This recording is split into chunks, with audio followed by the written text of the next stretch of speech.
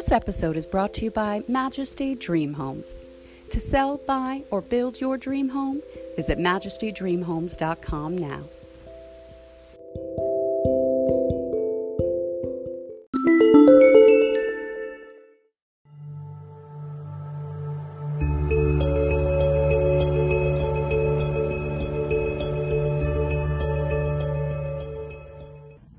Hello, beloved children of God, back with scripture today, reading Psalm 6:9.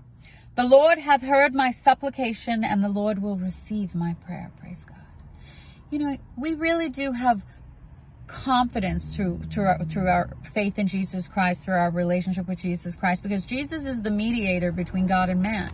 So because the Lord incarnated as man in the form of Jesus Christ, he gave us the mediator. So we can pray to Jesus, and we can know that our prayers are being answered by the Father who is in heaven. Okay? Because the fullness of the Godhead dwells in Christ. So when you go to Jesus, you're talking to the Father. God was in Christ, reconciling the world to himself. You guys, Jesus Christ is God in flesh. Pray to him.